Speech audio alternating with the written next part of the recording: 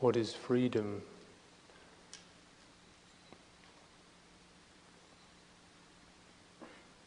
How does that relate to commitment?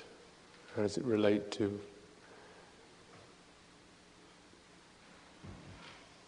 working within particular forms, lifestyles? How does it relate to sitting here day after day, stuck in this hall, walking up and down, going nowhere, sitting here with the pain in my back? How does this relate to, what's this got to do with freedom? Not having anything to eat in the evening, and get up at a ridiculous hour in the morning.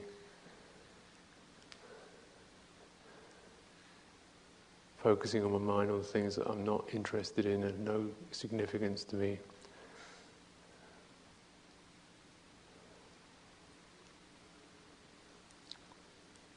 Saying words in a language I don't understand.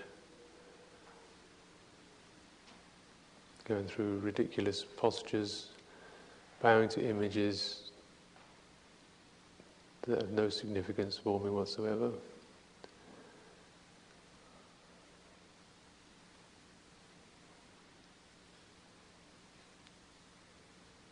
How does this relate to freedom?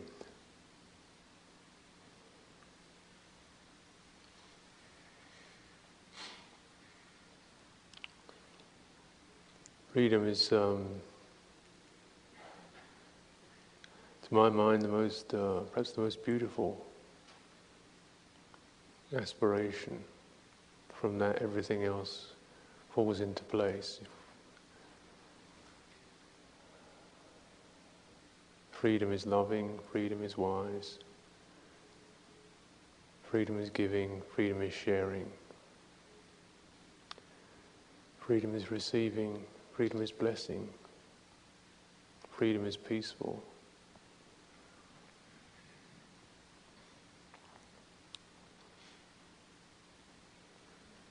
Freedom is the thing that we value most highly, isn't it? The rights of the individual, human freedom.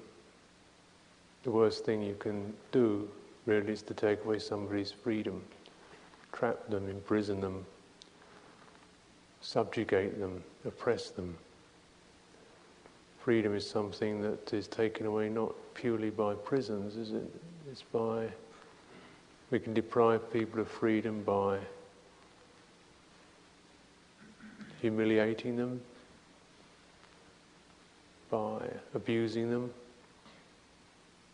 by blackmailing them, by emotionally pressurizing them, bewildering them so they don't know what they're doing.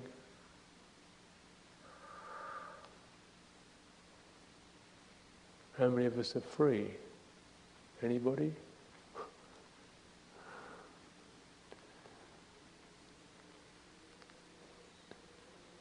And personally, isn't there always kind of, somewhere like a hounded feeling or something breathing on your neck, something to get to, something to try to resolve, something that stirs you, something that you can't do without, something that you'd be frightened of losing.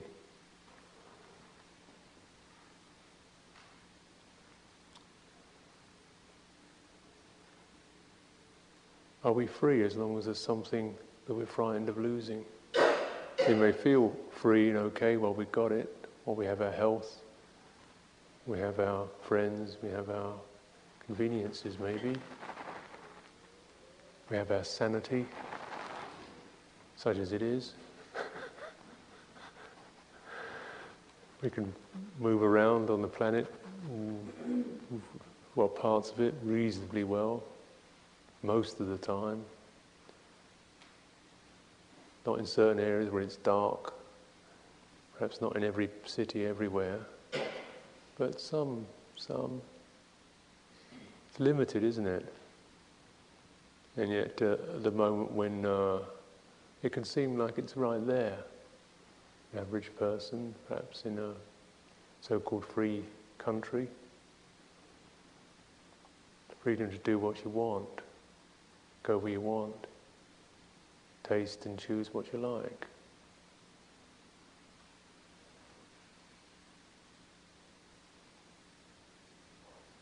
It's fragile because you're going to lose it. Your body's going to rot away.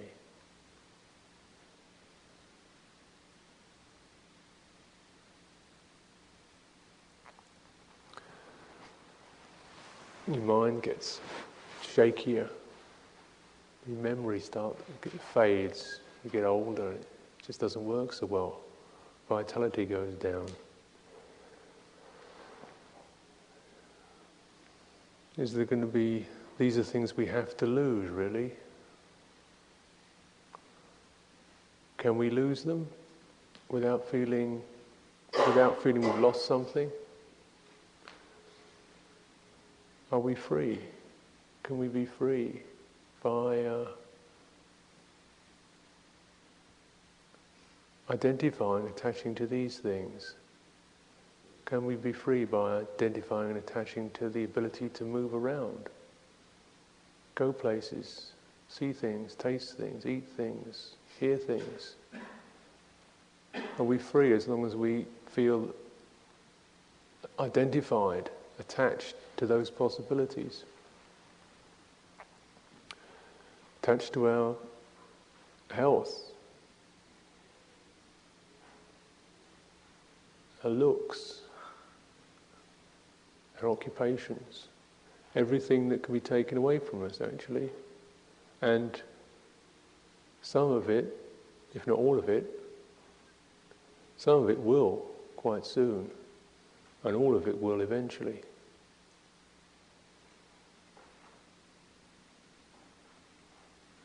So the freedom of the individual in the ordinary sense, the thing that we normally yearn for and feel we strive for and we hope to achieve in our lives, is really rather fragile, rather illusory experience. Not an unpleasant one, not one that is not better than being sick and oppressed and starving. It's certainly more pleasant than that. It's not to say that it's not better, more pleasant, more desirable. But how far does it go? Is it possible to go further, or do we just feel, well, that's as good as you can get, that's as far as it goes, be content with that, enjoy it while you can, and try to make the best of it when it goes. Try to hold on to it as long as possible. That's as good as it gets.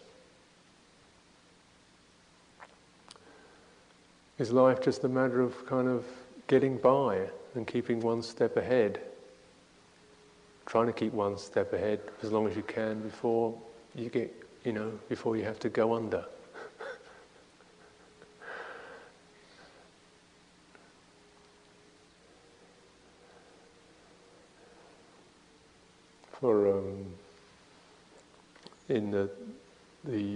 The Buddha himself was someone who had apparently all the freedom in the world. As a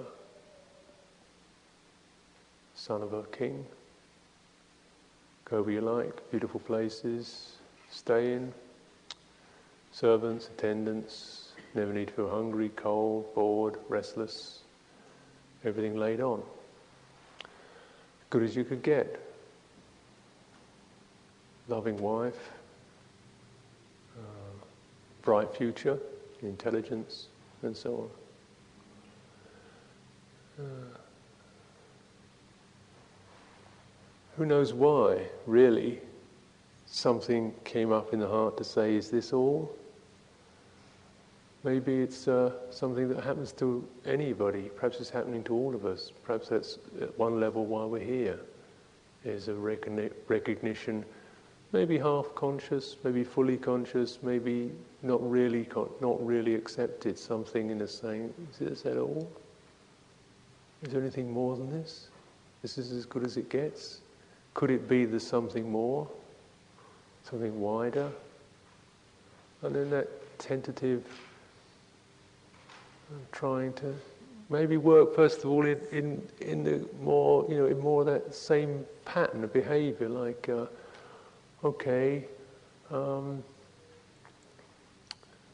let's see if I can free the mind from craziness and pain and hurt and hatred. Let's see if I can just kind of brighten it up a bit to free it from that which is directly wretched, like guilt or fear or hatred, so that one is conventionally free in that sense. The mind becomes something rather beautiful. Your heart becomes lighter and brighter. And maybe we meditate with that aim in mind. Certainly that was my motivation, just to I guess most people, young people, you think when you're 20 years old or so, you're still full of that kind of cocksure energy. You just go out and do what you want, get what you want, and you can do it.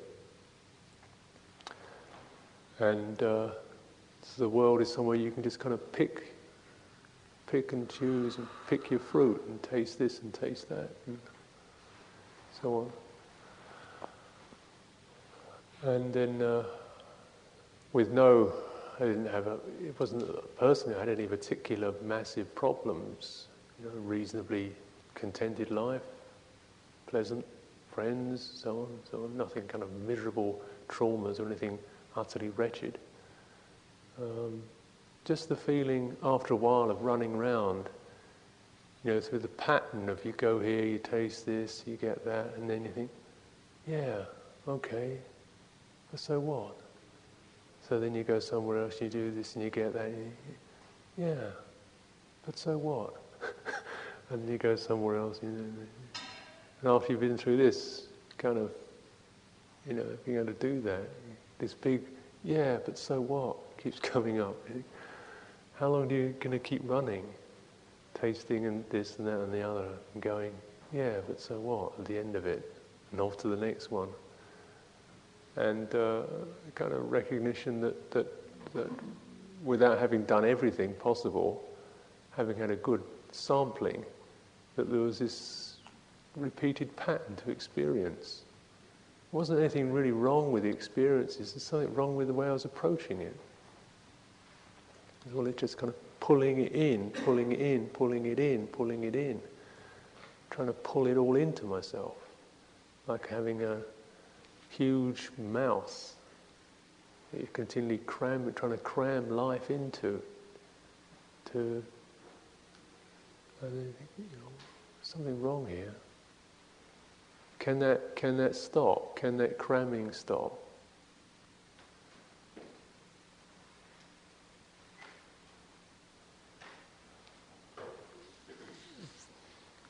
Or is it possible to maybe, cram something a little finer in, something more sustaining? To me, meditation was first just that, maybe that ability to experience something better, something more steadying, something just like a fine-tuning of the mind, so that ideally one would recapture some of that joyfulness, some of that wonder that one has as a child. When you can, you're not all kind of like, you're not like a sponge where you've soaked up so much nothing really goes in anymore. You're still fresh. And, you can enjoy yourself just kicking an old trash can around or throwing rocks at a tree, which you can't do. You can't get much fun out when you're 28 years old. You'd have kind of, more high refined things there. Can you get back to being that simple? You can just enjoy the moment. You can be that open. So that to me meditation was like that, like a kind of freeing of the mind of its encumbrances and its heaviness and its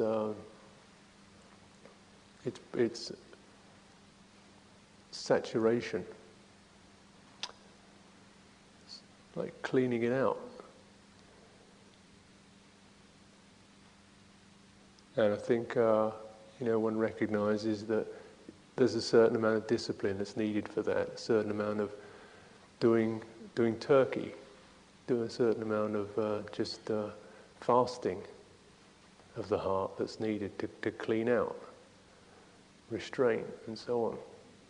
You're thinking, well, I'll do this for a while, get cleaned out, get in good shape, and then I can start back and maybe gobble up a few other things when I'm in a better state of mind. So, but then in the practice of meditation, which we begin to take on, if we use it insightfully, rather than just another something to do, when you use it insightfully, it begins to actually,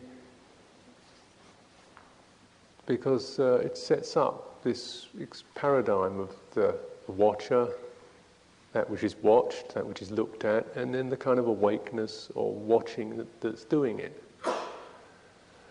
And that's the model you more or less set up, There's you, as it were, watching your mind, or watching your feelings, or watching a sensation, and there's watchfulness. And then after a while it becomes clear, really, that the watcher is not, is actually is not unbiased. And that's part of the problem. The watcher is impatient. The watcher is quite intolerant. The watcher is quite critical. The watcher has got all kinds of desires in it. So, well, this is not. This is something one has to clean up. That's the problem: the restlessness, the impatience, and so then, what do you do to that? It became clear to me that you have to actually hold still upon what you're doing more and more till you begin to open to it. Like you start letting go of yourself, letting go of your opinions, letting go of your views, letting go of your restlessness, and you're shifting around and the reservations and the hanging on. And the results are that the clarity of the mind seems to sharpen and brighten, and also become much gentler. I think for myself, and as perhaps is the case for other people, the spiritual path begins first of all with the feeling you're going to find something, that you as the watcher will, by careful scrutiny, see something in there, something special there. Truth, answers, life visions, resolutions, blazing understanding. You can see it in there somewhere. And maybe the problem is you're not looking hard enough. All you see is this bunch of rubbish floating around in circles. It's in there somewhere, I'm sure. Maybe I'm not looking hard enough. So you look harder and harder. And you shake it around it, come on, give me some truth. And this bunch of rubbish is still floating around. You squeeze it a bit and poke it around, and it's still a bunch of rubbish. And maybe I'm not trying hard enough. Maybe I've got the wrong system, the wrong technique. Maybe maybe I didn't read the instructions properly.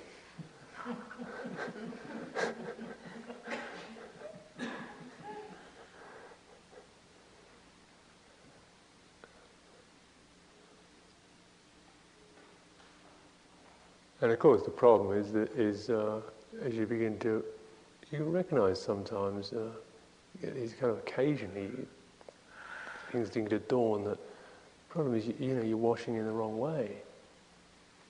You're demanding something. You're not watching things. You're saying, "Give me something."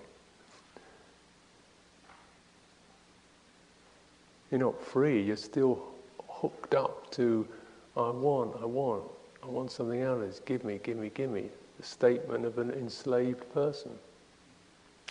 I'm in need, I lack, I haven't got enough, give me more.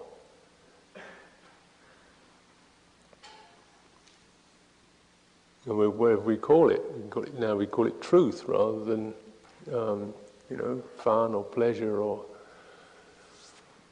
calling it truth, but it's still the same gesture of the mind, still the same demand, however we can kind of do it nicely.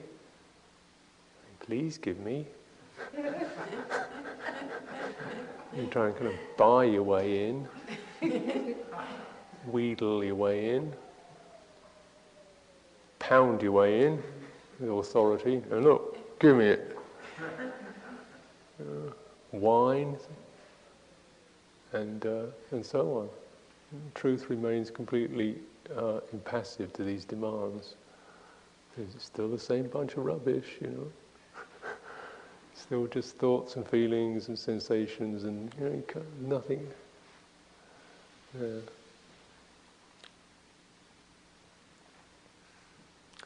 So freedom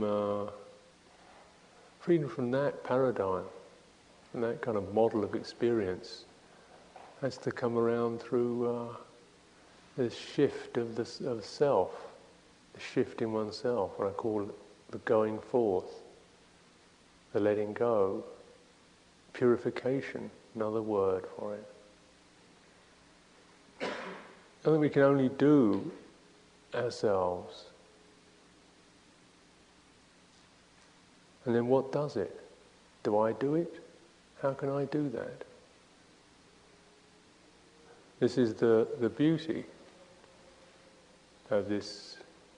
Remember the model, the watcher, the watched, and watching. And of course it's the watching that does it. The watcher can't. The watcher's stuck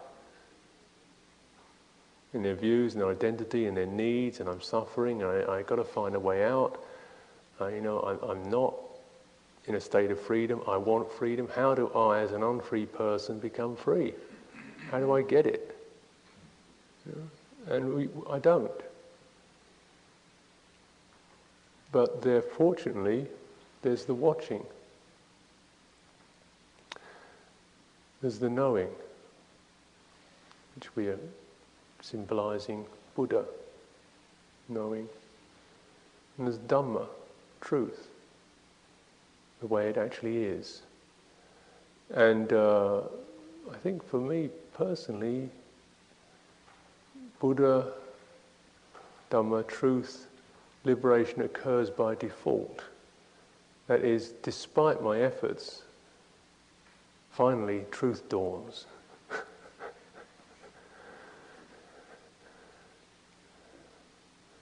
Perhaps that's a little unfair. The two go together. In the fact that the kind of effort that we put into practice and the commitment and maybe even the desperation of it sort of brings us to an edge whereby at least we are attuned, we're ready. We're kind of like a guitar string that's been tuned with taut. We're tight, there's a kind of resonance and immediacy. And then there's a point when there's when it rings.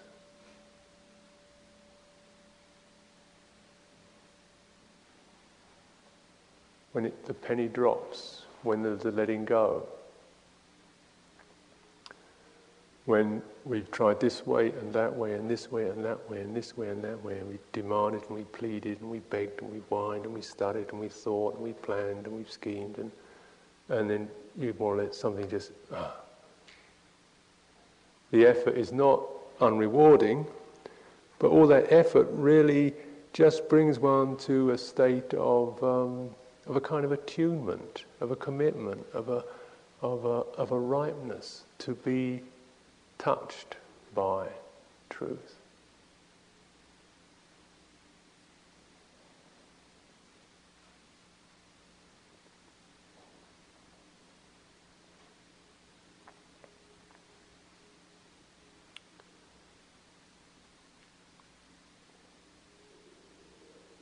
And it's humbling. the experience of truth is a humbling one. It's not a glorification. It's ironic to call it an attainment, because it's more like a not a humiliation, not a degradation, but an awe, a sense of realizing something vaster, something beyond you. It's like stepping out, or something that throws you out of your games and your ploys.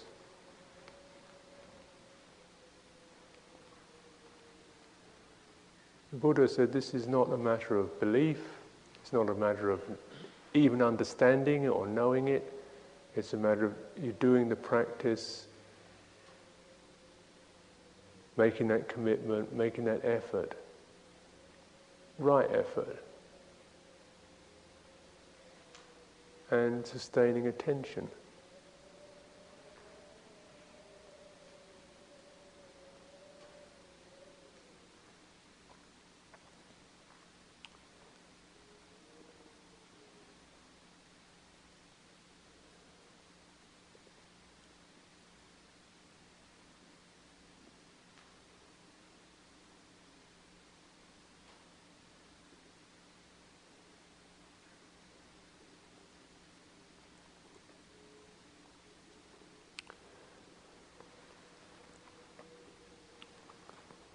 There are, the Buddha said there are kind of five different kinds of freedom. There's the momentary one, very momentary flash of letting go, or of which sometimes comes around just by going against what your mind is saying.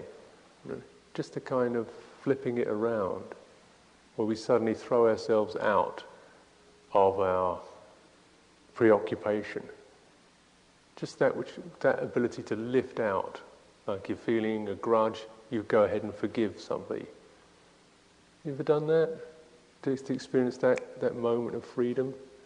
When you think you don't know how to do something, you feel frightened or you feel nervous, and something says, well, go ahead anyway. And you just take yourself out of that self-position of what I am, and you throw yourself the other way. You ever done that? Sometimes very, very small moment. Why something that likes to take risks with things occasionally?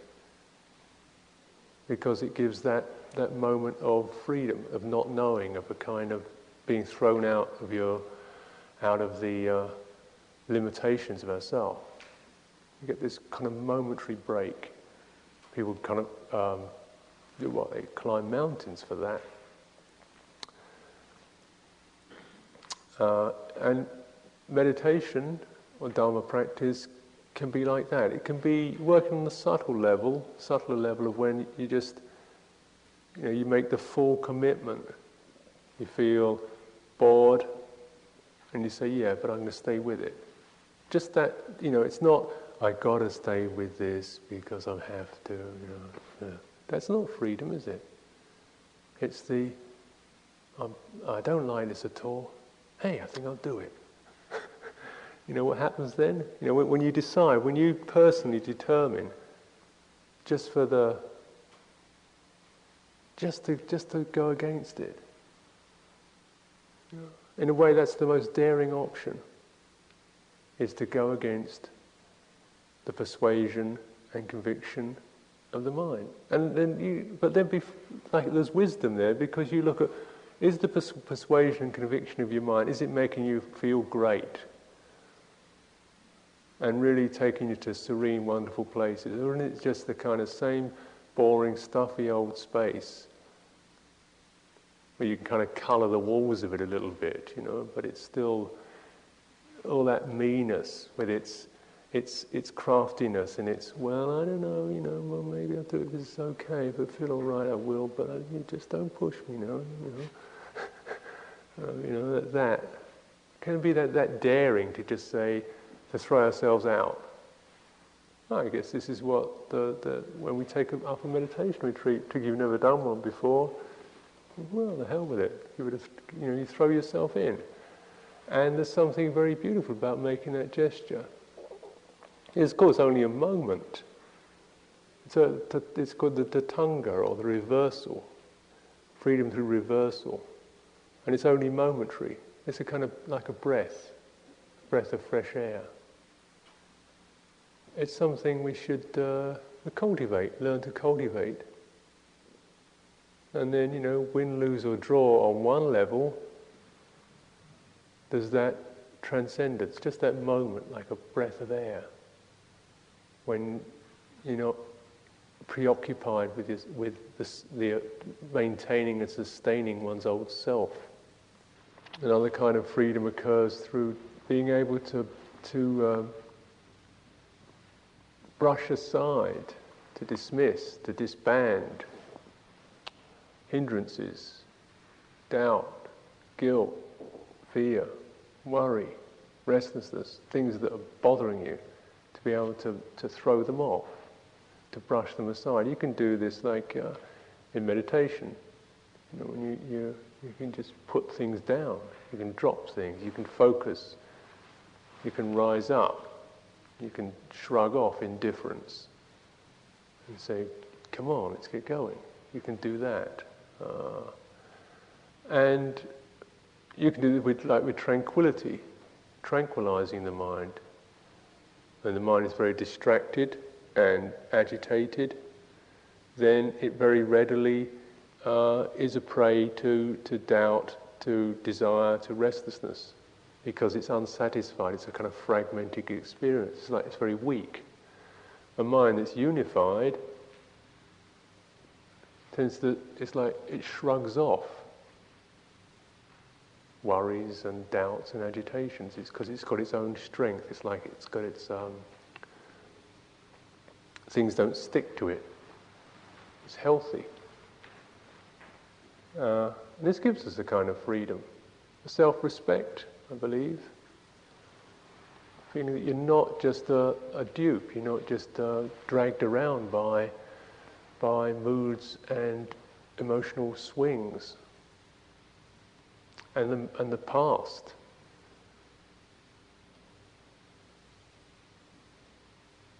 Third kind is called the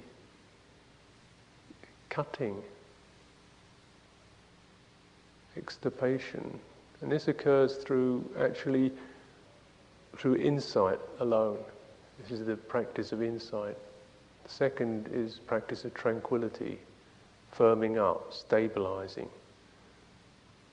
Third is the practice of insight, which is more powerful because it doesn't just put one's mind into a situation when it doesn't pick things up, but it actually begins to review how we pick things up, why, how things get to have power over us, and it cuts them off.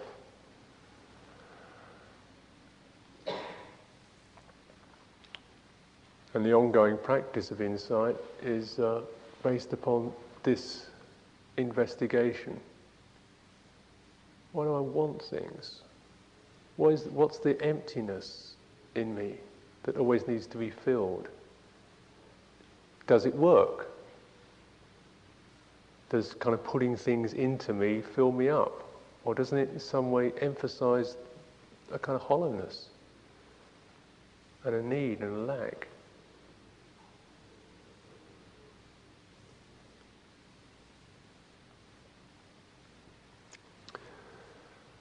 So the kind of view that insight begins to suggest to us is that maybe rather than putting things in, we need to kind of pull things out. Need to enrich, not through adding something, but through giving, very, very loosely speaking.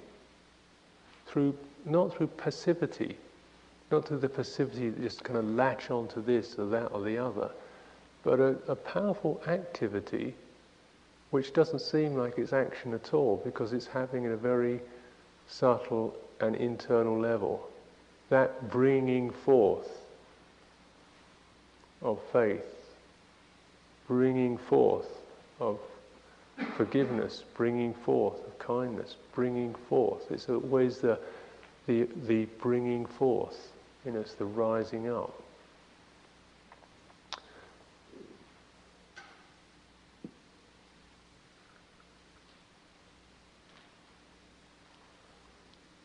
And so for an insight, someone who's gone forth, who goes forth, who cultivates that way, the world is their practice place, because the world is always something that you can bring forth into. It doesn't always provide you with things you want that you can pull into yourself, but it's always a place you can bring forth something, like patience, forgiveness, kindness, compassion, intelligence. And you realize finally that's that which you bring forth. That's the only thing that's going to stay with you, isn't it, really? At the end of the day, all you have left is your own honour, your own fruitions. And so this fruition knowledge, and the knowledge of fruition, is what brings around the fifth.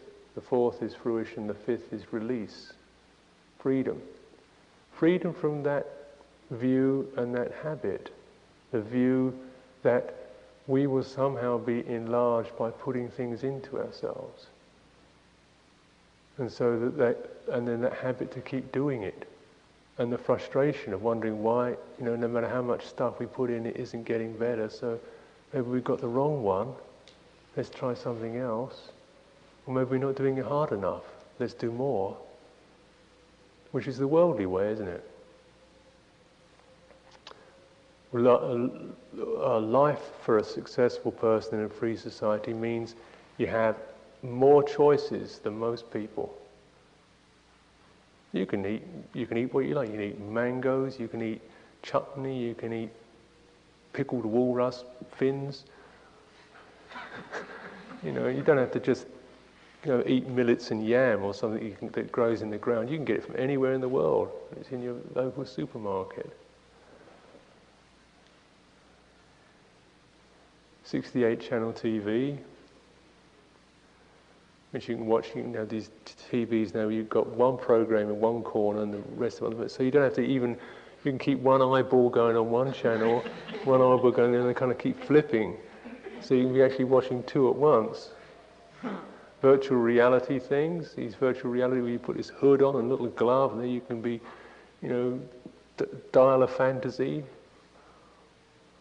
This is going to be interesting, isn't it? Horror.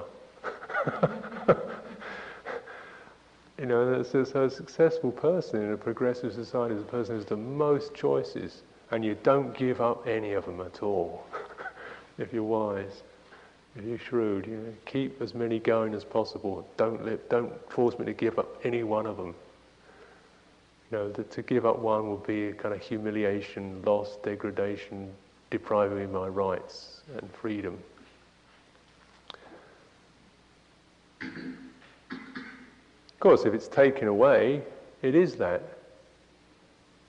But the whole myth of this myth of personal freedom is perhaps the most pervasive and spiritually deadening, frustrating. It's what we suffer from most, I think, in spiritual practice. As a worldly activity, it's quite good. It's better than being, stuck in a desert with nothing much going on. As a worldly activity, it's a great increase. There's nothing wrong with it really. But for a spiritual activity, a free person is the one who says, "I don't need this. I'm giving it away before they take it away. You can take it. I don't want it." That's the free person, because I realise all I need is what I am. All I have to have is what I got already. And my freedom is I have the chance, I have an almost unlimited chance to bring forth from myself onto this plane of existence. What a blessing.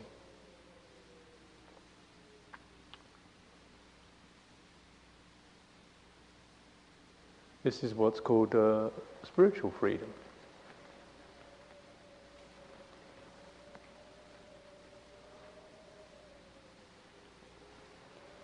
So that you don't get it and take it away like another little goodie and store it somewhere yourself. You can't get yourself around it. You throw yourself into it and let it come through you. That's freedom. That's release. That's the flow of Dhamma. And it's a possibility for humans.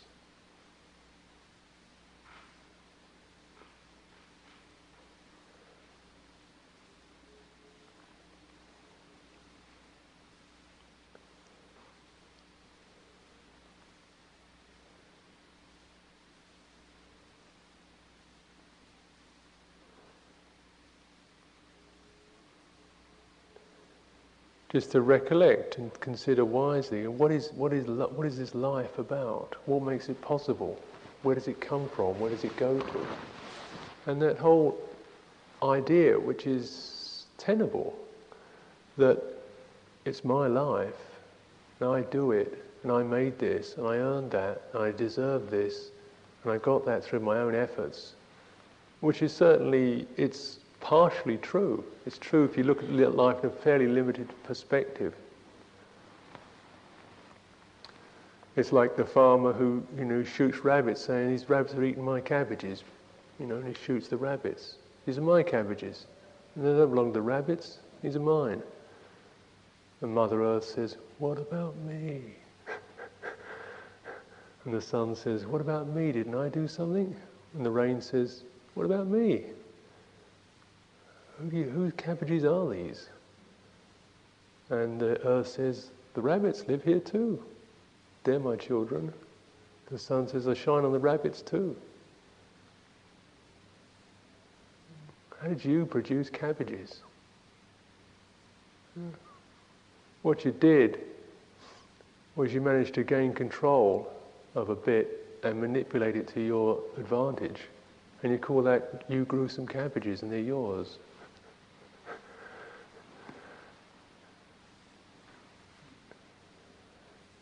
Did you get born? Did you do that? Was it you who did it? Did you make this body? Did you do that? Did you say, "I think I'll have 2 eyes. 2's a nice number"? Did you do that? You say, "Make me this tall."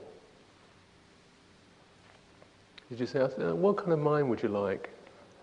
"I think I'll have one of those," I mean, if you did, you made a not very good choice, did you? I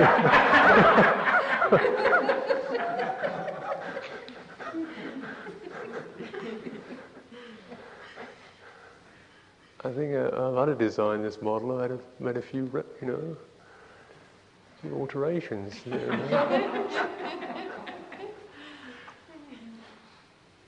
And did you say, I think I'll get sick today. I feel like getting sick. Or did it just happen to you? And your body happened to you? And those thoughts and feelings, didn't they happen to you? And the weird carnival this life's been about happened to you? And this strange experience in the middle of it saying, "I'm doing this, I'm in control. I just had a great thought." Coming up. Even that just happens to you, doesn't it? The whole thing is actually the total freedom. Is this the way, when you see the way it is actually freedom.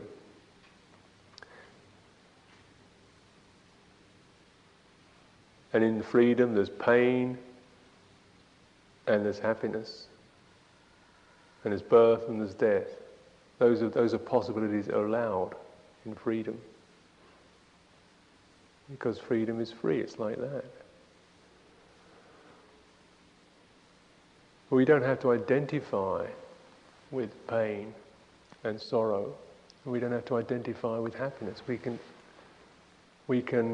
reach out. We can go to freedom, and these things don't have to hold us down anymore. And the fear and the tenacity and the storing up and the hoarding doesn't have to happen, and we can let it go. We can be that freedom.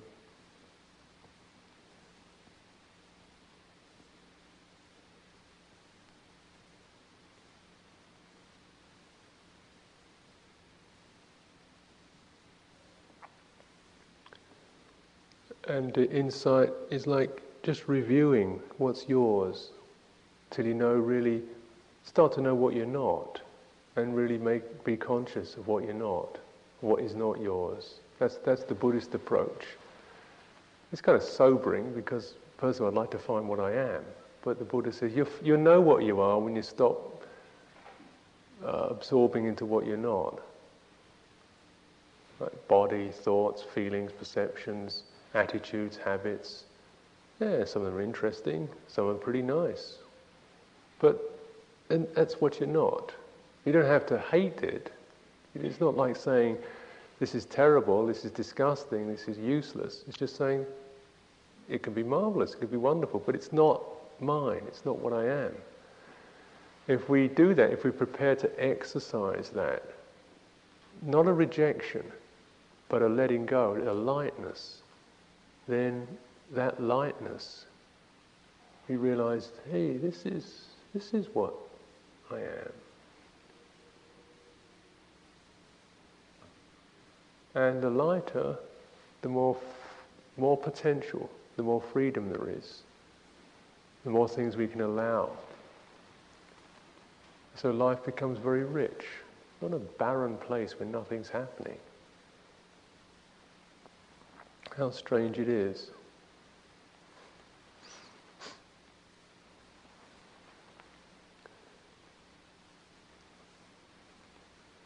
That we could have all the beauty and all the delight, all of the presence, if we just stop grasping at it and let it come to us.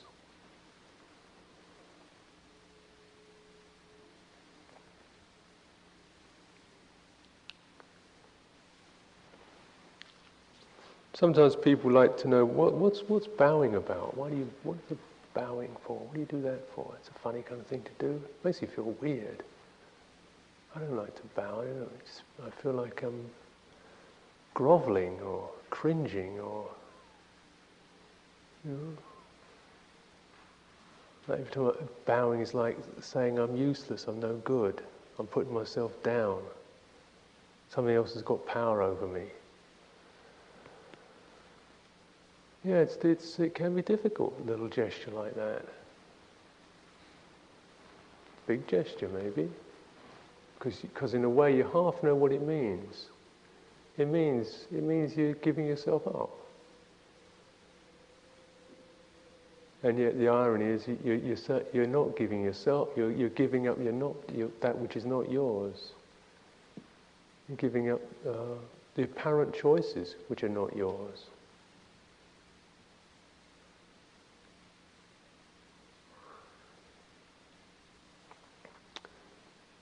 So bowing, whether you do this as a physical gesture, but primarily as that, as a gesture that just represents and tries to firm up, create a reference to an attitude of heart, is a changing round. It's like instead of I pull things into myself, it's like I'm emptying myself out. I'm unloading. I'm not humiliating myself. I'm freely unloading and opening and emptying. And it's a totally personal statement. There's nobody out there bowing to it. There's nobody out there rejoicing in it. There's nobody out there saying, hey, I got one over on him or her. There's nobody out there. It's just, I'm emptying, I'm unloading. Because for one who goes forth, for someone who cultivates insight, that's the joy, that's the recognition that whenever I unload from myself, I open up to receive the moment, to receive it as it is, not as I want it to be, not as I've planned it to be, not as anything in that way. It's a kind of nakedness. And sure, for most people conditioned in this world, nakedness is a frightening possibility. You might get kicked. So we're doing that to the refuge, to the knowing, the truth. It's a kind of loving.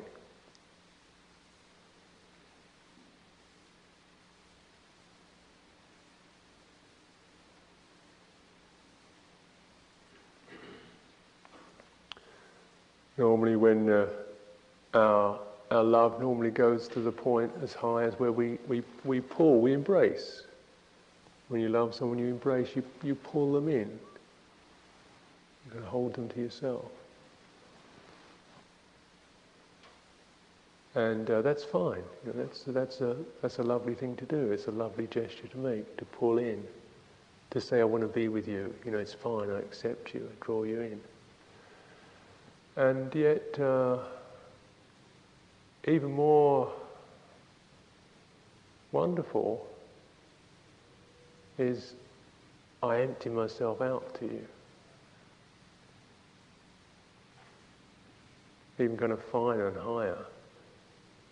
Because with that, we're not expecting anything back at all. We're not saying, you know, there'll be warmth, there'll be reciprocity, there'll be communion, there'll be happiness, there'll be a glow. We're giving up that even. It's that fine, that pure, that high. It's maybe a gesture that we're not always endowed, ready to make. I've been making this, when I first came to a monastery, they just said, this is what you do. You know, okay, what do you do? So you do it. I don't know why you do it, but you just do it. So I wasn't in any position or mood to argue, it didn't seem to be that important. You know, getting the place to practice, you want you to bow 3 times a day, who cares, you know? But the first time that I really did that properly was when my father died. And I had a little shrine up in a corner, and then I was in the way it happened was I was in my little meditation hut one day, and then Samnera came along and he brought me a telegram and an aerogram. And the aerogram must have been posted, 10 days previously, to my father. And the aerogram said, things aren't going so well. I need to check a few things out. I must come over and see you. I think you've got the right idea what you're doing. I'm trying to get it together, come over and see you. Loving father. Telegram says, your father died 9 o'clock this morning. And you get the two in your hand at the same time. And your mind kind of goes 2 ways at once, cracks up in the middle, and you get down on your hands and knees and you bow.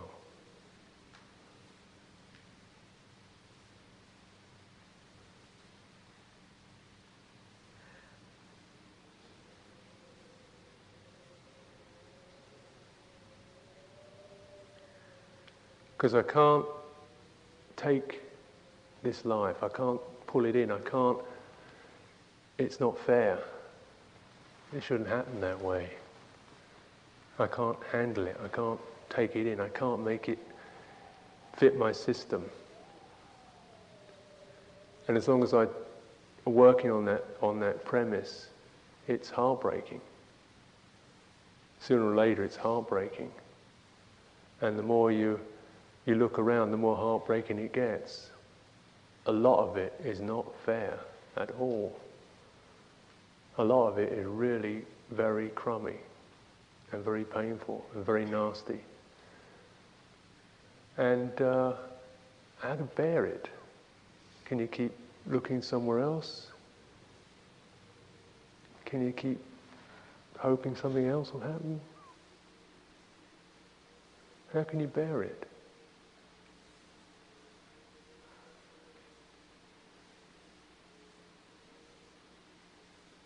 To me, that I can't bear it.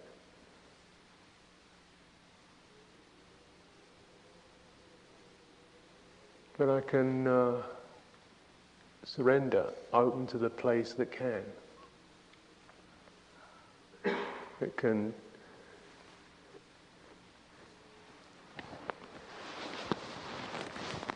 take all this, the way it is, the change, the flow, the impermanence, birth, death, happiness and unhappiness.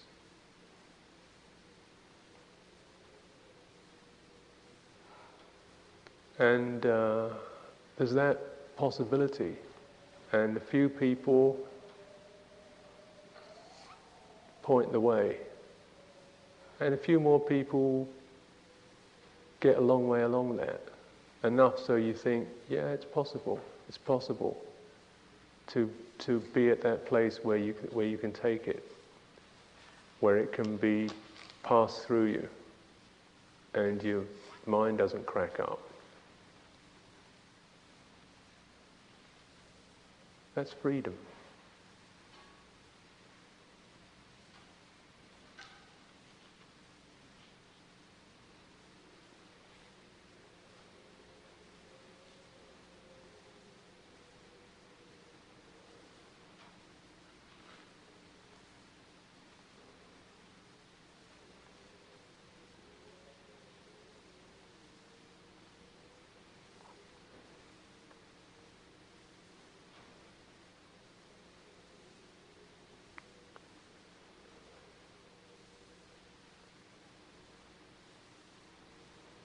And for most of us, we have to learn to keep that kind of, how to keep that vision, that promise, that vastness going in this life which can seem so bewilderingly small and petty and me and so what, and just going down the road and nothing much is happening and same old day, ho-hum, here we go, da-da-da.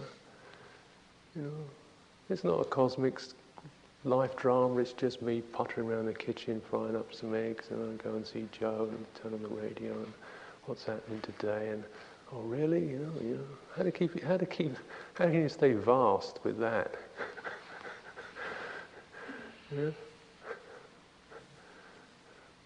That's what mindfulness is for.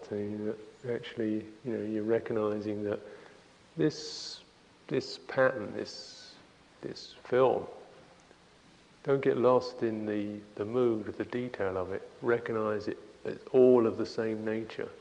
It's all birth and death. It's all change. It's all happenings. It's all comings and goings. It's all that way. And when you get fine enough, you realize it's all of the same essential quality. So that's the looking into it. That's the inquiry. It's not trying to find some special thing, it's just finding the universal quality of all things. To that extent, we inquire. We hold our minds continually open to the softness, the trivia, the weird, the painful, the joyful, body, mind, to witness that. All of it arising out of somewhere, passing away, Where does it go to? Who does it belong to? What is it that knows it?